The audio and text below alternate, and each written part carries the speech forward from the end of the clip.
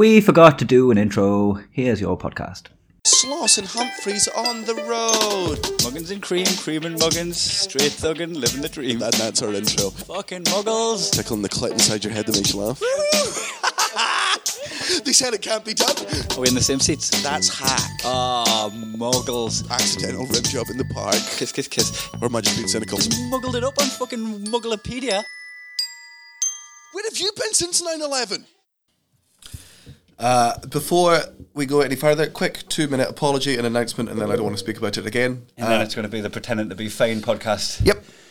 Yesterday, we had to cancel the show in Aberdeen because there was a colossal fuck-up on our end, and by our end, I mean from my tuning company and my management. This was completely and utterly avoidable. But it was not avoided because people were trying to save face, and it meant there were a bunch of people in Aberdeen standing outside waiting for us to gig while we were sat at Tarmac in London. And we're very sorry to all the people that couldn't get tickets. We have rescheduled. I think we're going to try and go for January the 28th. We're very sorry. If it makes you feel any better, I am still filled with seething white-hot rage for two individuals. Who are supposed to have our best interest at heart and our fans' best interest. No, I don't. It's not a discussion. This is a statement. No, I'm joining. Well, go on, you make your statement. It only happened to you. But I don't want to get into it. We've had too many podcasts in the past where it's just us ranting and bitching, and it's not good content. Mm-hmm. So I'm sorry to the people of Aberdeen. It shouldn't have happened, and I would love to say it won't happen again. And I can assure you it won't happen again, because if it does happen again, several people are fired. I think people will be able to relate that work in jobs where there's like an office upstairs where you go, oh, right, the people that are at the spreadsheet aren't really thinking about the people on the ground. No. That's not people that they're playing with. And you think with an industry like this, it would be a little bit more... People who are supposed to have a little bit more personal, wouldn't it? People who are supposed to have you back and are supposed to care about your well-being and your mental health, actively and consistently making decisions that directly affect those things. There was a couple of things at play, like to not whinge too much. We started the UK tour immediately after getting back off the USA tour, so it was already off to a bad start because we're just getting a taste of being back home. In fact, just enough to do our laundry. Yep. And it was like I would have probably been better off for it psychologically if we just powered through. Mm. Well, I mean, you get a little taste of home. Like I went back, I had a welcome home party. My wife, she put a hot tub. She hired a hot tub for us. We had all kinds in for cocktails. We had a belt of time, and that was welcome home. And then I was just gone again after two days. Your Mac's about to run out of battery. Oh, is it not plugged in? Oh shit. Also, like to move on from this. You've just this is the technical difficulties we have today. If anybody's watching this on YouTube, you're going to get to see me keep getting up and wiping the lens of the camera. Yep. This is because the day before yesterday when I went off on tour to Brighton, I put all the podcast stuff in the boot of the car so Natalie could bring it here without having to lump it in. Aye. Obviously, we've just had the coldest weather this winter. Yep. So all the stuff's been freezing cold in the boot of my car, right?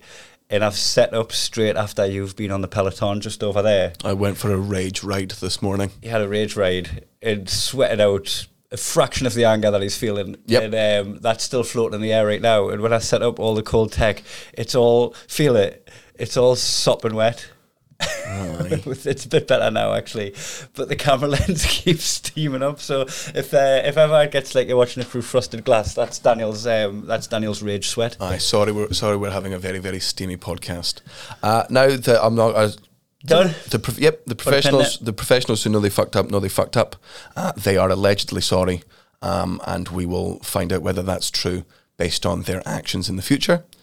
In order to change the subject, I have a very important question for you. What do you think would be the most satisfying way to kill every member of American Airlines staff?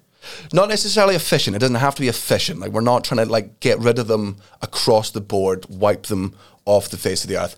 What's like for you, for your soul, for your heart, and for your mental health? What would be the most enjoyable way to kill every single one of them? Right, I think for every time they've been rude to someone, they get pricked with a pin. Oh, okay. So like death by 1,000 cuts, but like by 150,000 But pricks. it's the self-harm of every time they've pricked somebody. Aye. And and I can assure you, if you work for American Airlines, and even if it's just a small pin, every single member of staff will bleed to death by the end of this. If your company fucks up, don't take joy in it. Aye. Don't take joy in the people you fucked it up for's day being ruined. I can't believe it's a culture. This is the thing. It's not just, you know how sometimes you can go, oh my god, fucking the staff at Minnesota are all fucking patronising, right? Yeah, you can do that with a town. Yeah, they've got that Minnesota nice thing. Yeah. It's like in Paris, right? In Paris, they're like, we're just rude here, and you're like, all right, well, I'm not coming back then if that's your overriding personality trait. But I get it. You're a capital city, and you're a capital city that a lot of tourists come to. I understand. I don't respect it, but I do understand. And it's your home, right? Yeah. But that's the culture of a place. Yes. Right? That's the culture of a place. However, American Airlines have got a toxic culture within the ranks, and it doesn't matter if you're in a place where everyone's hospitable, like New Orleans. The culture within American Airlines is to treat you like a cunt. Man, you could be in the nicest part of America. We were in the South, and look, I know people have different opinions of the South. But it's hospitality. They're known for it. Yeah, Southern hospitality, and we say this as two white men. So obviously it's different for us with accents. They love us. Southern hospitality is really good. Like, I love going down south. People are so friendly. Hey y'all, how y'all doing? Like, friendly smile, eye contact. And still, somehow, American Airlines just finds people who were abused as children, were just have some sort of mental illness where there's like, you know, that guy that had a tumor in his brain that made him fancy kids. Aye. Just Colin. They've just got some fucking tumor in their head that just makes them so angry. The thing that pisses me off most, right? So look, I get it. Like, you're dealing with so much staff every day, and you're dealing with so much of the public every day, and you're not only that. And it probably is that. They're probably dealing with each other, and they're probably really underpaid, and they probably hate the company they work for. But you're also dealing with the American public every day, and that's Karens, and that's all the other Americans. What really upsets me the most about it is, quick pop quiz, what's my favourite company in the entire world? British Airways. It's the greatest company in the world. I'm not even sponsored by British Airways. And I will tell you right. You're not even put off by the fact they're called British Airways. You're just like, okay, I'm going to give you that because you provide a good service. And if the rest of Britain was like that, I'd like Britain. I'd be a flag shagger. Man, even yesterday during the fuck up, like British Airways, like we got to the terminal, we were trying to get a flight to Aberdeen. We knew there was going to be one leaving in 45 minutes, and there was a huge fucking queue at everything for a checkout. Kai runs past this lovely British Airways woman who can clearly see that he's flustered. Jacqueline. Jackie, he was like, we need to get on this flight. We don't have a ticket for it. We're booked. And just getting a taxi from Southampton. We've got a show tonight. I literally poured it on her. We're stressed and worried, and she went, okay. She calmed me down. She calmed you down, and she went, okay, very subtly, both of you, I'm not allowed to do this. Follow me and don't make a scene. And she queue cut us all the way there. She sat down. She couldn't get on the phone to like the ticketing company. So instead what she did, she has a friend who works in ticketing BA. And she used her personal mobile to phone this person and go, hey, I've got two lovely guys. And I'm just there going, give this woman every promotion in the world, give her all of the money that ever exists. But this is it's just British Airways. She tried to get us onto a flight that was about to take off in 25 minutes, and she couldn't, and she was gutted. Yeah, she was like, "I'm really sorry. If you want, I can try and get you on the Glasgow flight, and maybe you'll be able to like drive up." She was coming out with solutions. She couldn't have done more. She could not have done more. Jackie from British Airways, Heathrow Terminal 5. You're the only good thing about our day yesterday. Yeah, you are a diamond, and also to all British Airways staff, thank you so much for being human beings and treating human beings like human beings. The fact that British Airways are partnered with American Airlines is the difference between glitter and Gary Glitter. That's like, one of them is like a fun thing that you bring out at children's parties and you decorate it. It's fun for everyone. And one is a pedophile that fucks children. Ruins children's parties. Like, that's the fucking... I cannot imagine two companies that belong less together other than like maybe PETA and a butcher's. Like, your goals are the opposite. British Airways goals is like, let's get this done in the easiest and kindest way possible. And American Airlines is, you know what? I reckon if we keep pushing them, we can get a white guy to do 9/11. I really, really fucking reckon if every single member of our staff are undereducated, horrible fucking staff, are An atheist's going to hit the Freedom Tower. Man, it's the only thing and by the way, if you work for American Airlines, I'm not legally allowed to say end your life, but end your... But can we say it like as if it were the noise next door? End your life. There. Right? And this is what it's like as a partnership with British Airways and American Airlines. You know when one of your mates has just got a shit partner? Like one of your girls just brings a lad out with them that just gets into fights and causes trouble and can't handle 2 beers. Natalie's partner does my night. You know, your mate abuses that +1. Yes, and gets somebody invited to weddings and shit that shouldn't be there because they're not on the same level as your friendship group. Yeah. Yeah, that's what British Airways and American Airlines is. It would be like, you know, you go, hey, you go to the cinema, right? You go to like one of the Lux cinemas where it's like the massage chairs and you got like you can order stuff to the table and they come out with booze and it's nice. It would be like turning up there and they're like, hey, unfortunately, the Luxors, it's just closed today. We can't do it. But we're gonna make you watch Wonder Woman 1984. yeah. Like what? But we're gonna make you watch it on the back of we're gonna make you watch it on a meth addict's phone while he tries to sell you heroin and tells you all of his business ideas. And I cannot. Like it would be like here's what it is. It would be like me going in Aberdeen yesterday. Ladies and gentlemen, we're so sorry. Daniel Sloss, his flight is grounded in London. He can't get to Aberdeen. We know you were so fucking excited to see him, but sadly he's not here. So we've got the next best thing, Peter Kay. Some people would love that. Yeah, but not my fans. That would really trim the herd for you. Yeah. Oh, maybe I should do that. Like, just go do that. Ladies and gentlemen, please welcome to the stage, Peter Kay. And anyone that cheers, I'm like, security, those are out. Those aren't my fans. I don't want them to be my fans. Off you fucking pop. Aye. Garlic and bread, though. Oh, he's so shit. And he's a cunt. I just want everyone to know that. Peter Kay, notoriously, one of the most known facts about him on the circuit is that he is a horrific human being to everyone he works with. Steals his friend's material. Steals his friend's material, steals his friend's work. Just a big bastard of a man. And not funny to boot. Okay. He's got it all, but he's a grafter. That James Corden ethic, that capitalism. James Corden's another one. Have we spoken about graft enough? Have we spoken about the James Corden Reddit AMA? I don't know what that means. So you know on Reddit, Reddit. Yes, you're aware of it. I feel like I'm a bit of a boomer when it comes to Reddit. Reddit was cool. Reddit was cool, and I say that in air quotes because it was never cool, but it was popular like 7 to 10 years ago. You know when I first started hanging out with you in Little Alley? Yes. You were bang into Reddit. And I wasn't. He was.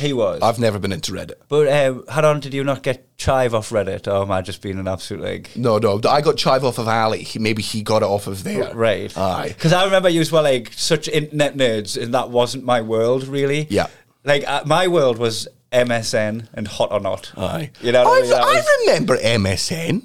You know, that was... You're a tail ender. MSN Messenger. I remember the birth of MSN. MSN Messenger we're talking about, yeah? Yes. So you come home from school, right, and you've not spoken to any of the girls that you want to speak to in high school because who's got the courage to do that? So you go home and you go on MSN Messenger with all your friends and you add people via their emails and everyone's got like different fonts of their names and there's always like My Chemical Romance quotes and all their best friends right out there and conversation goes the same every time. When the girls you're like, what on? Like my ex last would come on, I was like, oh, there's Drink Treble C Double Stay Single. I'm going to chat to her. Wait, what was your name? Oh no, he has Red Hot Ice Queen. Straight. They want me two favourites to chat to. No, but were these people in your school or are you just on chat roulette? One of them was my ex last who I would try and booty call. So when she was on, like I was like, ooh, I might be able to get a lead. Booty call when? How old are you? After we broke up. How old are you here? When you were on MSN Messenger? I still lived with my parents. Aye. So 21? You were on MSN Messenger at 21? Aye, we last was 17. No, it's just, because of course you're a generation above me, but for me, MSN Messenger is just such a, it's just such a teenage angst. No, we were all out there trying to get laid. Wait, that was your Tinder? That was our Tinder. Really? I would Tinder for people you knew. You'd get their fucking MSN when you're chatting about with bars and all that, and chat to them. And if they didn't reply to you, fucking nudge them. Knock on the window. You remember that GIF? It was like you could make a GIF pop up that like actually knocked on that window. Oh no! I saw a fucking Belter tweet the other day that went viral. Again, if you know what ASL means, how's your back? Age, sex, location. Aye. It's so funny that you just can't. Before I start, how hard are you?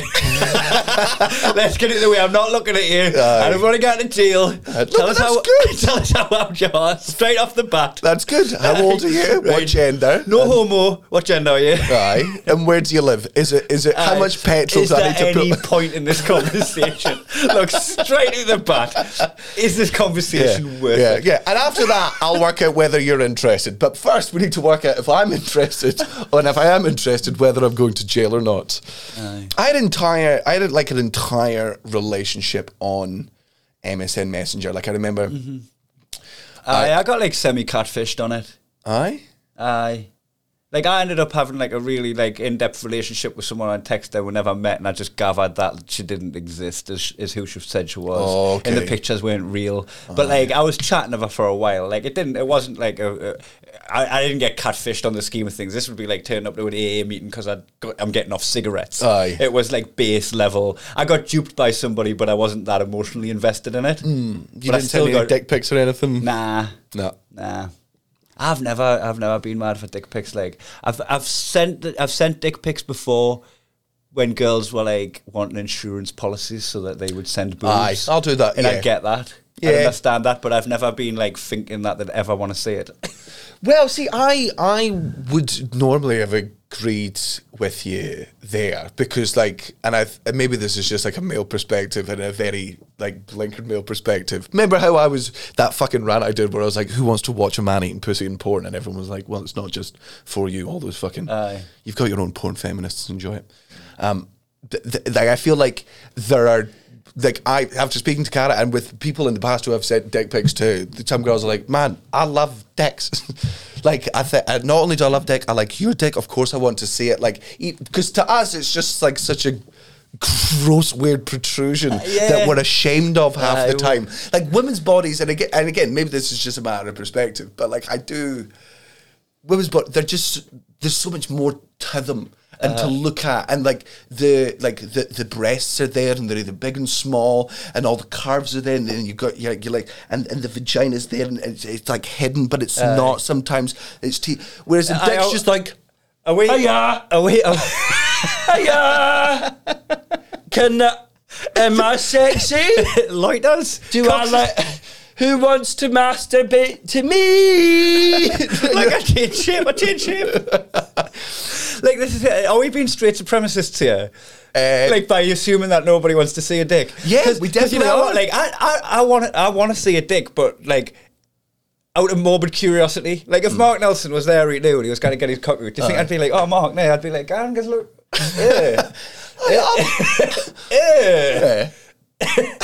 Why am I still looking? Don't do that. Oh, I wouldn't be like, send us a pic.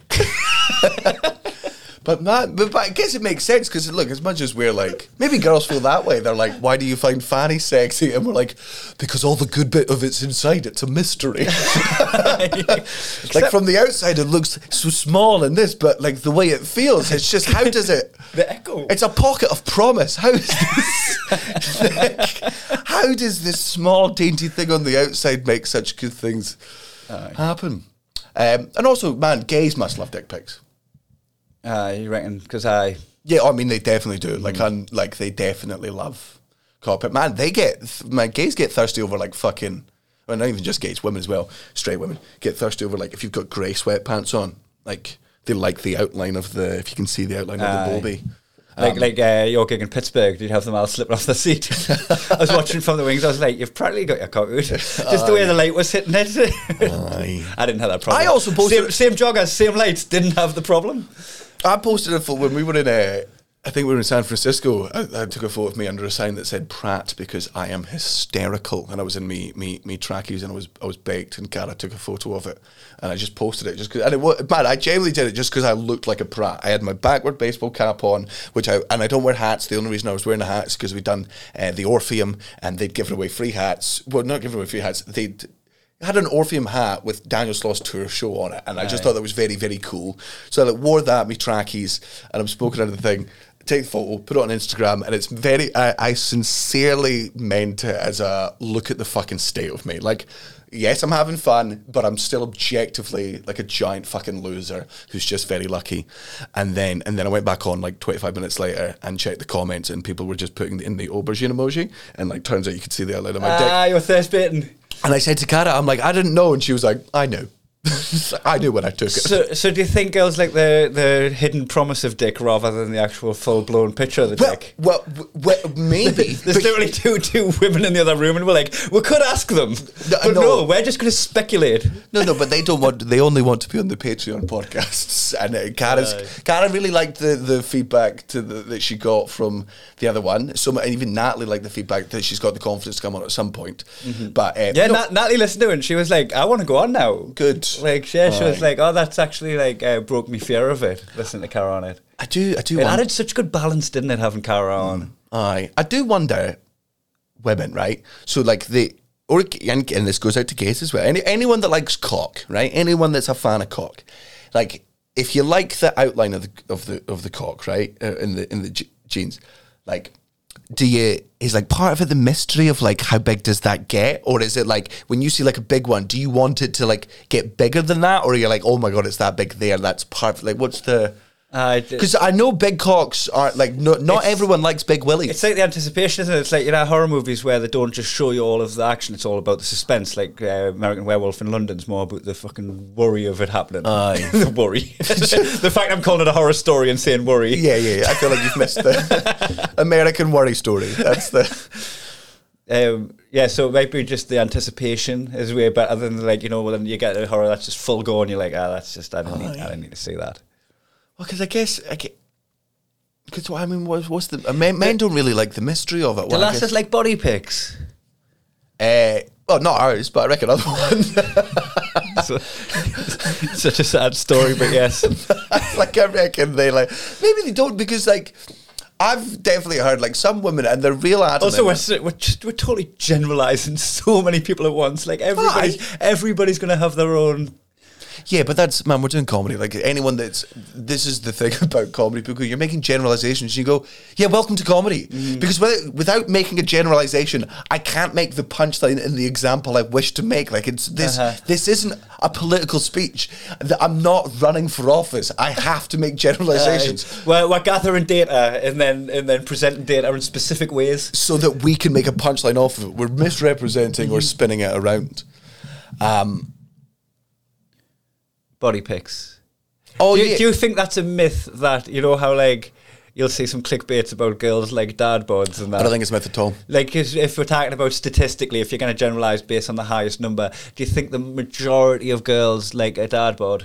Yep, 100%. Or do you think they'll just like they're cool with a dad bod? They'd rather you just had a personality. They'd rather you were happy. They would rather that you had motivation in life and like you were caring and loving. And there's so many things that come before body that they'd much rather have a guy with a dad bod who's got all of those things than a fucking bimbo that's a bit of a selfish prick that's got a nice body, right? But if they could have all of those things in a guy, plus he took care of himself, do you think the majority statistically, the mean average would prefer somebody that was just looked like The Rock? No, I don't. No, not quite The Rock, because maybe that's like a bit too far on the gauge. But just somebody that. No, man, I reckon they like Mickey off Snatch. No, I reckon they want fucking like Chris Pratt from the Parks and Rec days. This little tubby guy. Aye, handsome before body. Nice, man. Genuinely, because man, I used to be in decent shape. You were in very good nick at one point, and you remember Natalie couldn't give a fucking shit the shape you were in. It was all for you. It was all for you. And man, I remember when I was going to the gym, right, and that was when I was shagging around a lot. If it wasn't for them, That was for me to, like, you know. That bothered me a little bit when I had on your sorry, head happen. That bothered me a little bit when because I got myself in ridiculous shape. Like, it was fucking stupid. Like, it took too much to get there, right? It was unsustainable for a man in his 30s. Yeah. And sometimes she just wouldn't even glance up, and I'd be like, I'm wasted on her. Like. I like that. Look, I'm in. That's not why she got with me. No, She got with me because I'm class crack. sure. And that's what she looks up for. Well, it's the Looks same. up for the banter. Aye, For the quips, the puns, the relentless jokes. aye. They're having something to say for every situation. I think Cara is now. I'm in the worst shape I've ever been in my life, and I'm genuinely Aye, but fine let's with be it. real. So is she. Aye. Well, that's so. Her thing is, like, I'm in the worst shape I am, and the reason I want to start Such working a it. horrible thing to say. That's why it's funny. I just want to make that clear. She's a fat cunt. There we go. Just in case anyone missed the previous episodes. Okay, why would it be here? No. I'll also not have fucking anyone on the outside tell me what I meant by my actions and my words and what my relationship is. If you want to fucking project onto this, why don't you projectile vomit your shit elsewhere, you fucking morons. And also, I don't think our fans do that. I think that was just you putting in an unnecessary caveat. She's a fat cunt because she's pregnant. And she doesn't want me to be, she's like, don't get into shape. And I'm like, I would really like to, because I'm in dad mode now. Like, I'm off booze, I'm off weed. Oh yeah, how's that going? I mean, yesterday was a fucking challenge. You've done really well not to drink yesterday, and I was going to look out for you. You know, after you started drinking in the lounge, I was ready to stop you. I was ready to give you a couple of slaps on the wrist, and then I was like, "But like, we could get round this by again. This isn't the fucking. This is just it doesn't, because I think the whole key is, if you could have one and then carry on going, then have it." And I would have had that conversation with you. No, if you can guarantee to me you can have this drink the day and then tomorrow's a new day, or start on the 1st of the month, it was a false start. And if you were to me like, nah, if I drink this, I'm done, I would have Booze. I would have had your back. I was ready for the conversation. I'm in control of booze. I'm objectively not in control of weed, and that's why I've got to come off with. And that's my problem with booze, is if I do have booze, I'll just go, oh well, now I'll have a spliff. And I felt really bad about last night. Sorry about last night, by the way. I was quite loud you were. in the house, and you had to text us saying shut the fuck up. Aye, please. And I did say please. You did say shut the fuck up, please. And you did text me both. Aye. But me and Colin were having a lovely time, because we both had a tough day, right? But I have tough days by, like, I talk about everything. If I've got a problem, I want to just thrash it out. I want to talk to every angle. I couldn't talk to you about it yesterday because you didn't want to talk about it. Yep, no. You wanted to internalise it. You wanted to get mad at the people who it was because of. You didn't want to be appeased because you liked being in that pocket of anger because you had someone to point it at. Yeah, So you didn't want to and talk also about it. I do not want to fucking calm down. If you have fucked me over, if you have absolutely fucked over, I'm not calming down. These are the fucking consequences of your actions, and I am gonna fucking compress all of this hate into a fucking diamond and tell you exactly how I fucking feel. You do not get to ignore my feelings and my emotions just because time has passed. So, like, you're not getting away with this. I'm making sure you don't, which means I'm going to stay angry even if it hurts on the inside. Yeah, 100%. So, like, I've got this way of, like, when I'm in that pocket of having a shit time and I feel like the fucking world's on top of us, like, if I was being tortured, I'd laugh at myself for being tortured. Like, oh, look at me, get my nails pulled off. Right? It's my way of processing stuff. And that wasn't washing with you yesterday. You didn't want anything to do with that. It was making you worse. So I just separated myself from you and just, like, watched me fucking stuff. And I still hadn't processed it because I don't process it by internalising. I just process it by externalising. And then last night he went to bed and I was like, oh, finally I can just fucking talk freely about this. And I just started fucking offloading my day onto Cullen. And he was like class cracker about it and we're banter about it, and then he was like, shut the fuck up please. And I felt so bad because I was like, if you're awake to the point that that's keeping you up, that means you should be down here and you're having a drink and you can't because you're off the drink. No. And I was like, ideally in an ideal world he would have fucking had a whiskey with her last night and had a bit of a spliff last night with her. And you didn't have that option as like a release valve. I did not want to calm down. I was completely and utterly wholeheartedly fucked over by several people that were meant to have my best interests at heart, and I do not want those feelings to go away because I do not want them to be minimalised. I was actually texting Neil about it quite a bit yesterday because he's Wouldn't have happened if he was here. That's what I was saying to him and all. I was going because Neil is so fucking good at his job, man. And I was texting him because even though I'm texting Natalie and we're in the group chat with our mates and all that, right, who are comics who understand what it's like to be on the road, he is the one person in the world who knows exactly what we've just went through. Yeah. And he knows exactly what it's like to be on the floor, right? And I was saying to him yesterday, like, we are conditioned to trust the process. So when we've got this fucking spreadsheet of you've got to be here for then, you've got to be in Southampton for this Logan Air flight thing, you've got a taxi to there, right? We just trust that process. When we get to Southampton and the flight hasn't existed since August, and you're just like, what the fuck do we do now? And then like we have to get a taxi to a flight that we missed. That's what our day is, right?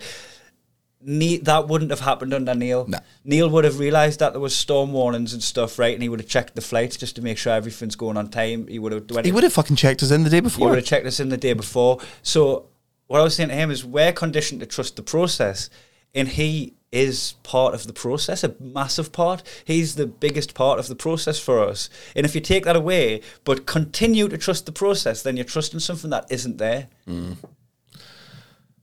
Well, I mean, it's also, look, let's not get into Let's not get into it too much. But what got us on to talking about Neil? last night you drinking too loud. Oh yeah, that was and me being off the booze. Genuinely sorry about that, because that's not what you want when you've had a bad day and you're sober. Aye.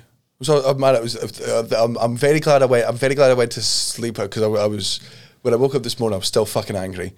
I didn't want to take it out on you. I was like, because I'm very aware that like when I internalize a fucking bad mood, like I know I don't ever take out on Cara, and I'm like, right, do that thing you've got there, do that to everyone else. Try not take out on everyone else. So you were I'll allowed have to be sometimes, because sometimes you take it out on me a little bit, like just with your attitude, because with attitude everyone's getting hit, right? And I'm like, oh no, we're on the same team here, we're going through this together, like this isn't just a you against the world thing. But we're processing it differently. So differently. Very, very differently. I do not like I don't like getting problems out there because I don't want to solve the problem with you, because neither of us are the cause of the fucking problem. And venting just releases the steam, and sometimes it's not. I want the fucking anger in there so that I can be as honest and as brutal to the people that fucked me over as I can be. I don't want any of that. I don't want to be able to laugh at it. You don't want any compassion. You don't want to humanise the people you're mad at any do you know point. what? For the past fucking 10 years,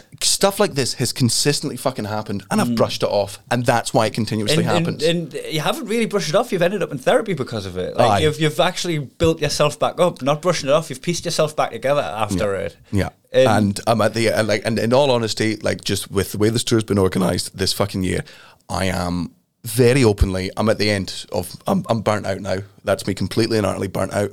I'm going to do and perform most of the shows that I'm booked in to do. We are going to be rescheduling some of the shows. I'm sorry if that disappoints you, but it's for mental health reasons. It's fucking bass, motherfucker. Celebrity bass. Mental health reasons. Can't be bad, motherfuckers. We're going to be rescheduling shows because if I do those shows, I will fucking kill myself. I will drink a bottle of whiskey on stage and I will just yell and cry and piss and moan because I have been overworked, and I don't want to be overworked anymore. The product's been recalled. That's what's happened. If the gig's been cancelled, it's like a product's faulty. You get a car and there's a technical difficulty that's causing the airbag to go off in the face of the customer, right? The product gets fucking recalled, it gets fixed, and it gets put back on the fucking production line. The product's nearly to the point that it's broken, that the gigs won't be to the best of our ability. No, because our ability is. There's so many times during X I walked on stage and I fucking hated the audience for making me be there, and I never ever, and I made a vow after X that I never wanted to feel that way again. Now, fortunately, I'm at the moment where I don't, but I now know my limits. I now know what I'm capable of, and some of the shows later on this year are going to be rescheduled for next year because if you were to make me go ahead with them, I'm telling you right now, I would fucking despise you, and I would give you not a good performance. I would give you an angry performance, not a funny Daniel Sloss angry rant performance. Like I am bitter and jaded, and I've lost my love of my favourite thing. Do you know? I posted the tour schedule like as we got back on it in Brighton, right? Like this is the run that we've got coming up, and you know your Uncle Scott's friend Mick. Aye. So the Perth. He comes to the gigs in Perth every year. He spotted how fucked up the tour was, and that would get straight back on. It's it. amazing how we can notice it and the public can notice it, And but the people who are allegedly meant to have our best interests at heart and one of the largest touring companies in the entire world who's meant to have our back cannot see what literally everyone else can see. And it's mind-boggling. He pointed out on social media, like, do these people not care about you? Like, you fucking wrote in the comments, and he didn't see our day yesterday. No. He didn't see. Mick, I can objectively tell you, they don't. And I thanked him for spotting me. Aye. I thanked him for noticing me. I was like, mate, thanks. Like, I appreciate that you spotted that. Yeah, they don't care. They say they care because that's what you're meant to say, to save face with your clients who are angry at you. But not a single part of this December tour was booked with us in mind. I was saying, you know, I don't know how much of this is fucking dirty laundry, like, but No. The rest of it we'll do off fucking camera. Yeah, right? We've done enough at this fucking point. You've still not answered my. Oh no, you have answered my question.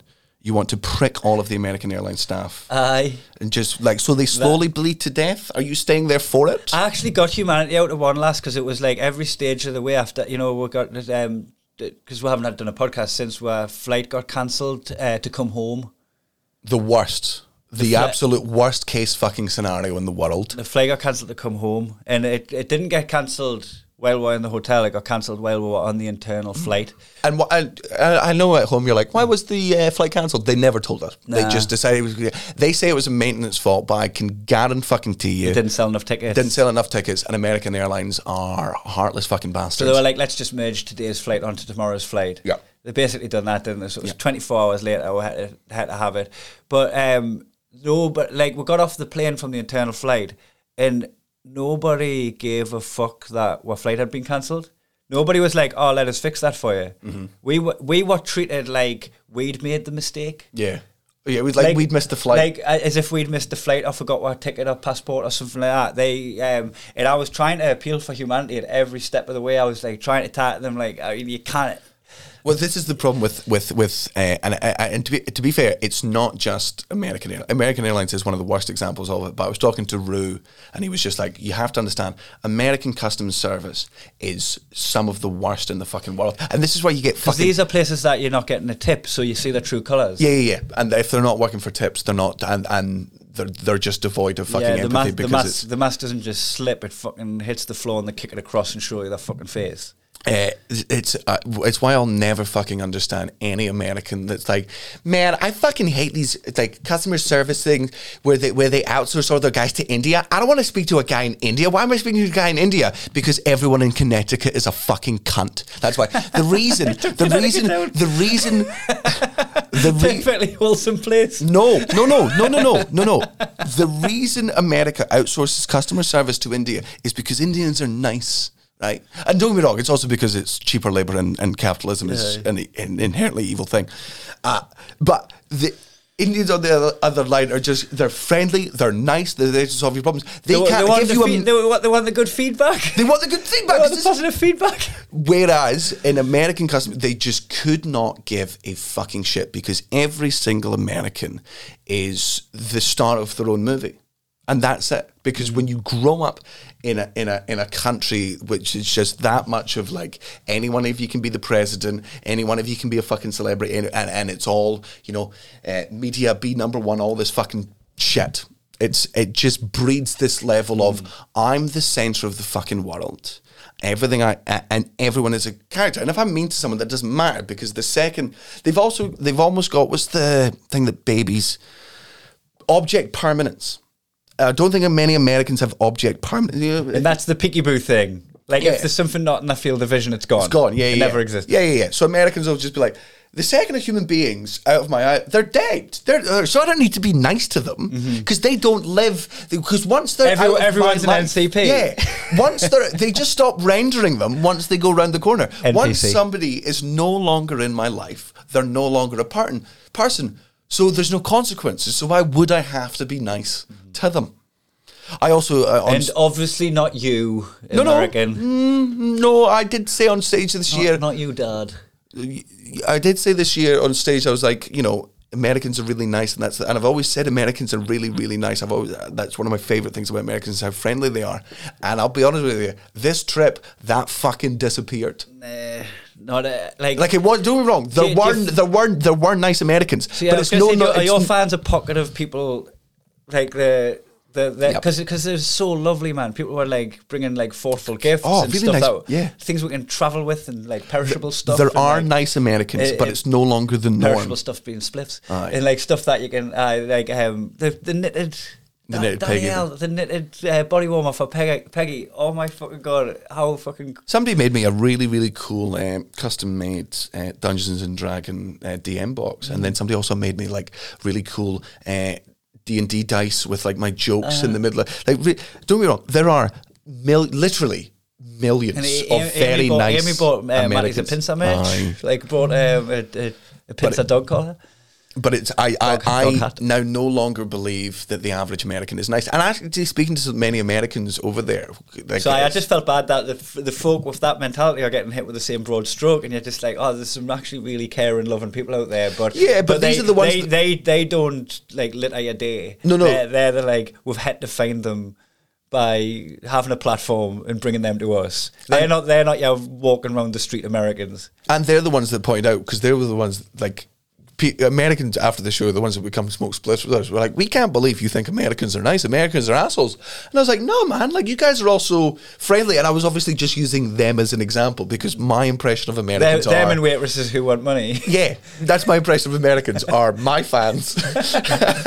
And so I'm like, all Americans are lovely and friendly. And then we got a brief view of what actual most Americans are like. And to any American that told me that I was full of shit for thinking all Americans were nice, I apologize, you were right. That was an incorrect generalization for me to make, a harmful generalization for me to make. Not all Americans are nice. Many of them are.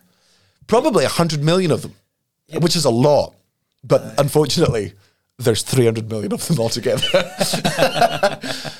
It's bad stats. I found as well that we've been on the UK tour for three days now, and we've only done one gig. But in that one gig, because of all the fuck ups, in that one gig in Brighton, I felt a little bit refreshed by it because as much as I love the American audiences, they were good for the ego. Just say. It was nice to perform to a real audience again. They knew how to be an audience. Just say it was nice to perform to a real audience again. Because that's what you mean? Yeah, it's not. It was nice to gig to a real audience again. In America, it was like having 1,000 hype men. You couldn't say your age without them cheering your age. So I'm 31. Woo! I'm 31. Yeah, 31. Shut the fuck up. Shut the fuck up. Shut the fuck up. And then I was putting ketchup on my chips. They're like, I've heard of ketchup. Oh, I've heard of ketchup, but why are you putting them on chips? You made the excellent point. America does not allow for pregnant pauses at all, which is why I could never have filmed X in America at all. Man, I could barely get through fucking X in Boston because when you're trying to fucking build this tension in an audience of like, you know, we've been laughing for a bit and now we're going on to like a serious bit and you don't know where the next punchline's coming from. The power and the fucking skill comes from keeping that silence there. But because Americans are so terrified of being alone with their own thoughts, you got a booger. I've been trying to get rid of it now on the sly. I can feel it. Because didn't eat it. There was somewhere to put it. I just think they just cannot be in those moments when you're like building tension. Like British people will just sit there and be like, "Oh God, like where's this going?" Aussies will be like, "Oh my, what's he gonna?" Anyone else? Whereas Americans are like, "There's silence. That can't be a good thing." Yeah! Woo! Please, and I beg you, if in America, if you come to my shows in the future, if you see anyone whooping or near you or friend, please stop them. Don't be rude about it, but just go, just so you know, I listen to his podcast and he objectively fucking despises when people woo. It's the rudest thing. You know why? It's the most disruptive thing. So please police it. If you're on my show in America and somebody woos, politely turn around and go, just to let you know, he hates that so much. And he won't say it because he's too polite, but he fucking hates it. It's a conscious noise, that's why. It's not an involuntary noise. Yes. You know, like the involuntary, like laughter is like the audible expression of joyousness that comes from the overload of endorphins that you've triggered in the brain. Yeah. Right. And sometimes if that gets too much, you need to do something with the rest of your body, and your hands start clapping because it's overflowed. Yep. Right. And I feel like the clapping and the laughing's like this involuntary response. So that means the person's completely relaxed into your company, and they're letting you take them on a journey. Mm-hmm. And anything that's more than that, like the whooping or heckling or anything, that's a conscious decision that isn't a natural reaction to what you're doing. It's just fucking rude. It feels fake. It is fake. It feels fake. And as I was saying, it's good for your ego that it's the stripper pretending to fancy. It's that. So if you suspend your disbelief, you're fucking gonna have a belt that time in America walking around the stage 6 inches off the air while they're whooping at you and all that. Which is why so many pish American comedians think they're class. Mm-hmm. Aye. Right. The reason Joe Rogan thinks he's good at comedy it's because he can hump a stool and they're going to whoop. Because then it's not making them laugh. You guarantee they're not laughing there. You guarantee they're not overloaded with endorphins and laughing, but they will whoop. I'd fucking love more than anything to see Joe Rogan play at the Edinburgh Festival. I would love, like, do it. He'd say, alright, he'd get to McEwen Hall and he'd bring all the rank sorts into Edinburgh, and then they'd overflow into the fucking rest of the gigs. No. You'd end up with fucking he'd Nick Helm playing with a bunch of Joe Rogan fans, and it'd spoil his gig. He'd bring in his own audience, but again, he would bring in his own British version of that audience, and even the British version of his audience doesn't exist. There's no whoopers in Britain. Those don't exist, right? And even like the fucking dregs of our society here know how to react to the gig. Know how to react to that. Well, that's not true. Fucking Kevin Bridges fans are the worst. They want to be spotted. They want to be seen by him. And they're in a room with 10,000 people. Kevin Bridges announced his first tour in like so long yesterday, and we've got friends. Gareth Waugh saw him at the stand the other week, and we're just like, man, his new material is fucking phenomenal. I really want to see Kevin live because I think Kevin's one of the best place to see him live is when he's trying new material at the stand. Like I want to see when it's a hot ticket, not when it's the man. If seeing Kevin live in a auditorium or an arena is horrific because his fans are just, not all of them, but 5% of them are scum of the fucking earth who have never been in a live show in their life, and they just want to make it. They get too drunk, they get fucking coked up, they take fucking ecstasy. They think they're at the darts. And man, I've heard so many stories of Kevin having to go off fucking stage, and I can't imagine. Like, if I get annoyed at whoopers, I can't imagine what it's like to be Kev up on stage. Just shut the fuck up. Because he plays such big gigs and stuff. I reckon they get drowned out. I think it's more annoying for the people that are sat next to them. He's walked off stage several times at loads of gigs, and like on his last tour because of his audience just would not shut the fucking fuck up. Did I tell you I had a couple of pints with him the other day? No. Oh, you did. I was at the Kelvin Grove Cafe just because it was class because we're meeting up with one of Natalie's pals who's she works at Secret Escapes, her old job, and she come up just to get away from London. You know, I just fucking need to get out of London and spend some time with Edinburgh. I come through to do the Billy Connolly like tour of the murals. I didn't even know they were there, but there's loads of artwork of Billy Connolly. She's a big comedy fan, and then she come and had murals. Murals? Did I say Muriel? Yeah, that's an old lady. That's an old lady's name. Muriel's wedding. Muriel. There's a question for you. When do you reckon the last Muriel was born? Nobody's bringing Muriel back. Nah. No, that's not true. It could be a bit of a hipster name, couldn't it? Yeah, Tory hipsters. You think so? Yeah. This is Muriel. Yeah. Yeah, like fucking... Aye. People that live in, like... People that go to the Henley Regatta. Aye. So I were having a pint with her, just a couple of hours having an old-fashioned. As it happens. Old-fashioned man or woman? Oh, that was funniest. We've told that story enough, haven't we? Aye. Do we need to tell it again? Nope. Then fucking Kev came in with his dog and his Ben, and Peggy was there, and the fucking dog started playing with each other, and I was chatting to Kev, and he went and sat down with the thing, and he just come out and just want to come and have a pint with us, and went and chatted to them, and it was belt off for Natalie's pal, because like that was just class for her. Kevin Bridges. Like for me, it was a catch up with a mate. Aye. But for her, it was just like fucking wide eyed. Like, this is class. But my point originally, so even if all the Kevin Bridges, I don't think will be much of a crossover between Bridges and Joe Rogan. Maybe there would be. Joe Rogan would still be found out, man. He'd still be found out. Like, even if he'd done the Fringe. Yeah, 100%. Yeah, I think you're right. Yeah, absolutely. I think he could put on a show in each town and get the right audience. Yeah, man. He'd get his USC fans. He'd fucking sell it out, man. But if he was to do a run of shows for 30 days to comedy fans, poo-poo. Stinky poo-poo. There's going to be one or two of them gigs where he looks at himself. Oh, no, I don't think he's capable of self-reflection. He's not a man who looks in a mirror. We need to have like a button now for the fucking Danny hates Joe Rogan section. Fucking despise him so much. It's been 3 podcasts now. I fucking hate him. He's just such a thick, unfunny cunt. I'm going to bring back Muggle Corner to put myself in it by saying he lives rent-free in your head. He does?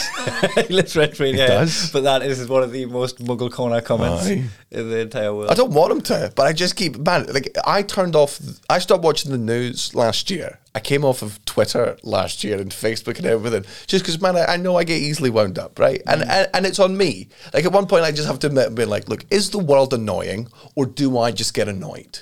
Like, and realistically... It's me. I get annoyed by things. So I'm just going to try and be less annoyed by things. I'm going to remove these things. Like, I thought the news was going to make me smarter. It didn't. It made me angrier and more scared. I thought Twitter would allow me to stay in contact with my fans and people I like. It didn't. It made me angry and scared. What's this? Is that my It's your phone? Oh, sorry. Unfucking professional piece of shit. I'll ring you back, Dean.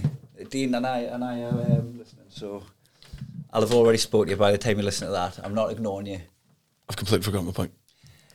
It was from Rent Free in the Head to, you stop watching the news. Oh, yeah, stop watching Stop yeah. reading social media. But for some fucking reason, I just still keep hearing about Joe Rogan. And don't get me wrong, I think Joe Rogan is often fucking misrepresented in the media. Like, people will do what I fucking hate people doing in comics. Out of context. Out of context, tiny little 30-second clip of Joe Rogan saying that, and that's never fair. I'll like splice together bits of him doing something. If anybody took a real fucking... like a real vitriolic dislike to us, they could stitch together some wank from this podcast. Yes, of course. And that's what many people have done, is to misrepresent. Joe Rogan is a smart man. He is a brilliant interviewer. His knowledge of the UFC, he's the greatest UFC commentator of all time. Treading old ground. Aye. I'm just saying, like, we've done this. Have we? Right. I'm so sick of just seeing him being like, and now he's got Alex Jones back in and here's Ben Shapiro, and you're like, right, we've got to get off this, mate. I'm gonna be proactive and just go. This is the 3rd time we've had this conversation in 3 podcasts. Fine. I wish I could stop saying him. It's also because Elliot's a fan, and I respect Elliot so much as a comedian. Apart from that, it's very hard to explain. I'm like, Elliot, you've been a better stand-up than Joe Rogan since you were 19 years old. To change the subject, let's talk about how did you enjoy getting home, even though it was for a couple of days? Did you like being back? Aye. What was Ray and Cara like for their reunion? Well, so Ray, the longest Ray's ever gone without Cara, apart from before she knew Cara existed. But once Cara came into her life, Ray suddenly was aware that she was actually a goddess who was worthy of all praise all the time. And me and Cullen don't give Ray as much attention as Cara think Ray needs. So Ray was, bless Cullen, he was giving her daily Rayleigh updates on what she was up to. And then we sort of came back, and she'd been with Cullen, she'd be sleeping with him the entire time, and we go back, and Ray doesn't give a fuck that I leave. I'm in and out all the time. I am just like, I'm somebody that's occasionally in the house that's really good at stroking, that will feed her, but if I disappear, all right, he's dead. Yeah, you're just like another cat. Aye, yes. 100%. Another cat, but a cat that she likes. And she was very excited when I came back the morning I came downstairs. She was like, oh, we do the couch thing every morning, which is I come down, have my breakfast, and then I'll lie on the couch. And I'm always like, just read for 45 minutes at the start of your day. Because that way you've read for 45 minutes. Yeah. And then, hey, I'm smart. Or at least I feel smart. Yeah, you start your day. It's a good habit to get into, is reading before you touch your phone. Aye. That's how I spent a lot of lockdown when I was on a mental health offensive to just try and fucking keep the water from taking the boat under. We first started the day, I was reading a chapter of the book before you even get your phone. So she'd jump up and she lies down beside me. She's like, this is great. We come in. She is very angry at Kat. Like, Kat goes to pick her up, and like, Ray loves being picked up because it makes her feel like a human being, and she's at eye level. Didn't like being picked up. Ran away from Cara, and then when me and Cara were sat on the couch, made a real fucking point to go and lie with Cullen, which she never does. Like, the whole thing is just always go to Cara. I find this hysterical. Ray forgives me instantly because I've not slighted her. I haven't betrayed her by leaving. I always leave. Yeah. But then It's also... not out the normal. So do you think Ray held a bit of a grudge? Like, fucking leave me? Well, yeah, but she could only keep the grudge going for so long because me and Cullen will never give her the attention that she wants. So Is this a real thing, or is this projected upon? Is this humans putting their own emotions? Oh, on, definitely like- that. Yeah, definitely. So if the cat wanders off, the cat was just always going to wander off whether she'd left or not. But now she's like, "Oh, you're wandering off because I left you." No. I will. No, there is. Like when Cara comes back from like a day away from the shops, Ray will run to her. Like, Ray's always happy to see Cara, and if Cara gets up from the couch and walks away, Ray will follow her. Like, she's Cara's shadow. And when she came back, she was, man, normally she comes upstairs and sleeps with us, and every morning Cara goes downstairs, and if Ray hasn't slept with us, she'll be down just on the bench in the living room, and then she'll run to get fed by Cara. Mm-hmm.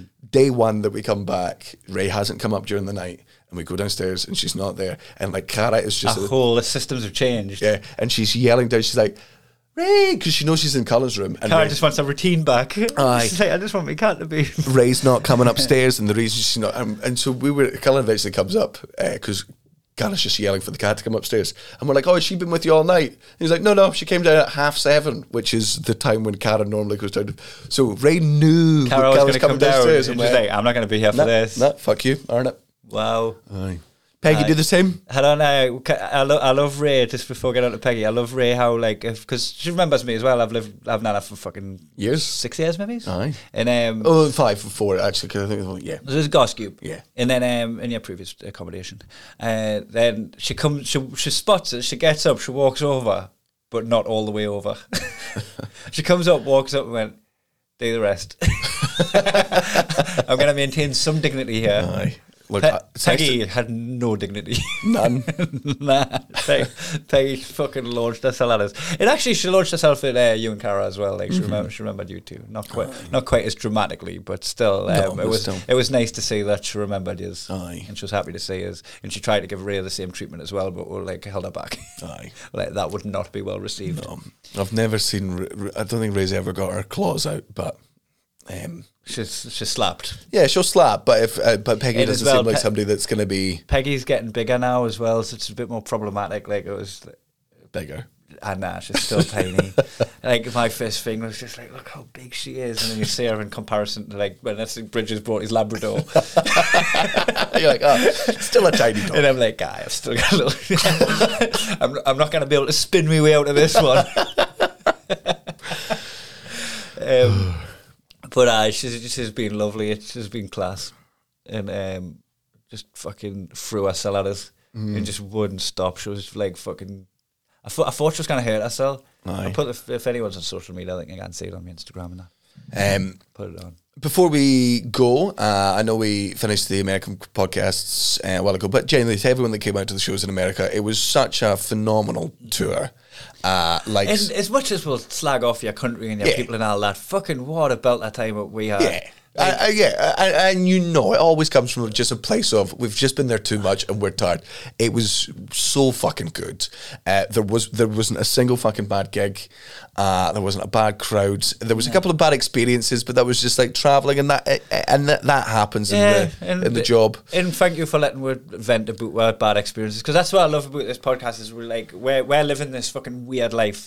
It's an extraordinary life that we're living. And We're very lucky. We get to open the window into our world twice a week for an hour and just take you with us and share our experiences with you. And even if that is us fucking whinging about stuff, like, thanks for letting us vent. Aye. Um, And then also, I mean, and if it's not for you, fully fair enough. I mean, we do numbers fluctuate on this fucking piece of shit.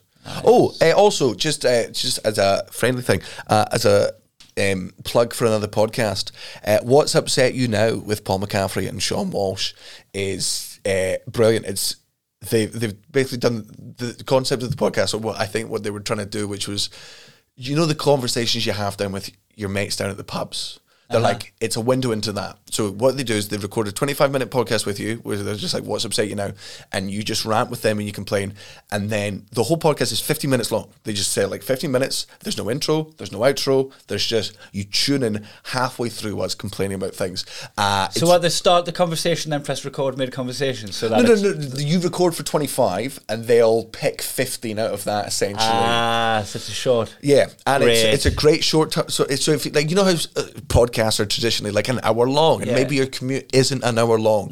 If you want a lovely fucking 50-minute podcast for like cooking, cleaning, yeah. it's so funny. Their guests are amazing. They've had like Stuart Lee and Tom That Allen. means and, it's like it's a surmountable task to backdate it, yes, to listen back through it. Aye. Oh, but they've only got like 3 seasons out, so I've Great, that consumed- means you can get up to speed. Aye, and the reason I bring it up is because I was lucky enough to get to go on it earlier on today, and we had such a good fucking laugh. And what was your argument that you went over? Hotel breakfasts, staff that come in before I've checked out, and little cups of the little fucking glasses you get at hotel breakfasts. And some other stuff. Go listen to it. It'll be out soon.